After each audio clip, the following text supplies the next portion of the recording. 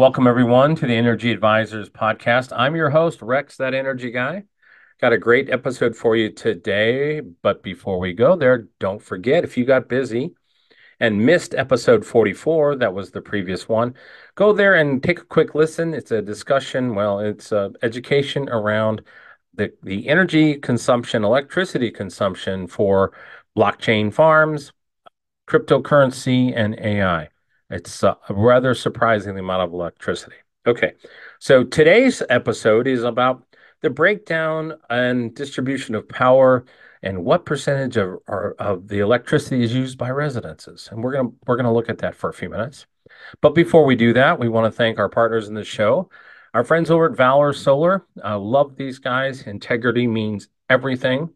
During the education process that you're investigating solar, during the installation process and maintenance, these guys have it nailed. They do business in Colorado, Utah, Arizona, Idaho, and Nevada. So if you're in one of those states, don't forget to go to the show site, energyadvisors.today. We'll get you connected.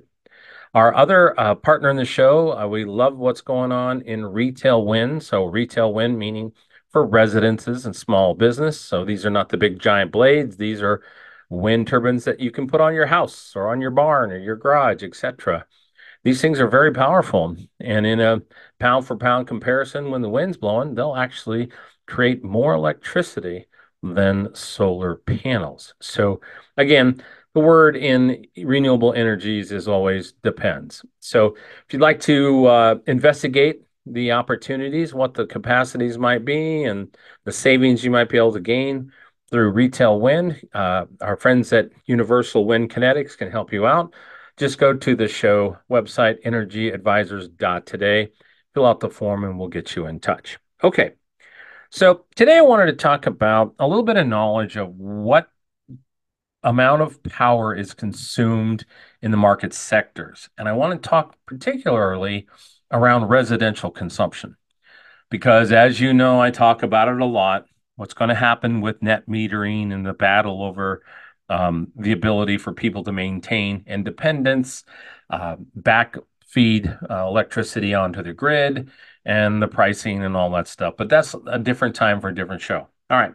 So in 2023, the statistics are interesting, at least I found them interesting, that 36% of the power consumed in the United States was by our residences, so our homes. Well, I kind of thought that was low, but let's examine that for a second. All right. If you look across your local community, let's just say that you live in a suburban area. I'm going to talk about Broomfield, Colorado, because that's where I live. Well, Broomfield is a bedroom community in the suburban Denver metro, Boulder metro area. It has a little bit of manufacturing, but light manufacturing, very little. It has some industrial complexes where there's storage units and some light manufacturing and that type of thing. And then, of course, it has the strip centers and retail consumption. And then, of course, your street lights and all the public uses of electricity. But of the power here in Broomfield, there are 39,000 households in Broomfield, and most of those are going to be consuming roughly 800 to 1,000 kilowatts a month. But that makes up 36%. Now, do I have actual facts for Broomfield? No, they're really not available. It'd be hard to get that information. We'd have to dig that out of the back pocket of our local utility monopoly. But let's think about residential distribution of electricity. It's going to vary. Okay. Yes, you can throw numbers out that across the United States that the residences take 36%, but they're going to be higher and lower concentrations of that.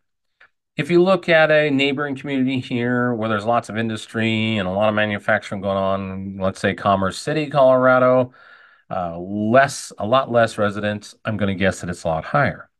But let's pretend that I step out into one of our a little further out communities in a town like Firestone, which I don't even think they have much retail out in Firestone yet. It's kind of what I call a pasture community. Some farmers sold his pastures. They built a community there, lots of houses. So I'm going to guess in a community, and it's going to be an educated guess, that it's going to be much higher of electricity consumption in a town like Firestone. Well, why does this matter? Why does Rex care, or should anybody care about residential consumption? Well, I've talked about this a lot. There is going to be a coming fight over the grid, okay? Sharing power with the utility companies, virtual power plants where they're going to be drawing on different types of sources to pull that into virtual power plants and virtual storage. And then also just, hey, Mr. and Mrs. Consumer are putting on their home wind or solar. And now we're going to have community caps placed on the communities because the utility companies don't have the infrastructure to manage all that. Okay. So it has to do with your substations and hubs. So think about this. You need to be paying attention. Okay.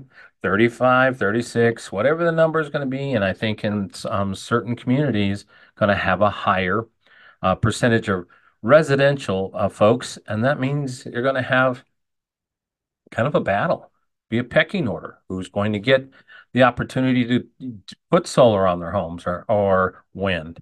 And so I think it's an interesting stat. Keep an eye on it. We're going to be working on some particular statistics and trying to get our hands around that a little bit as we're growing.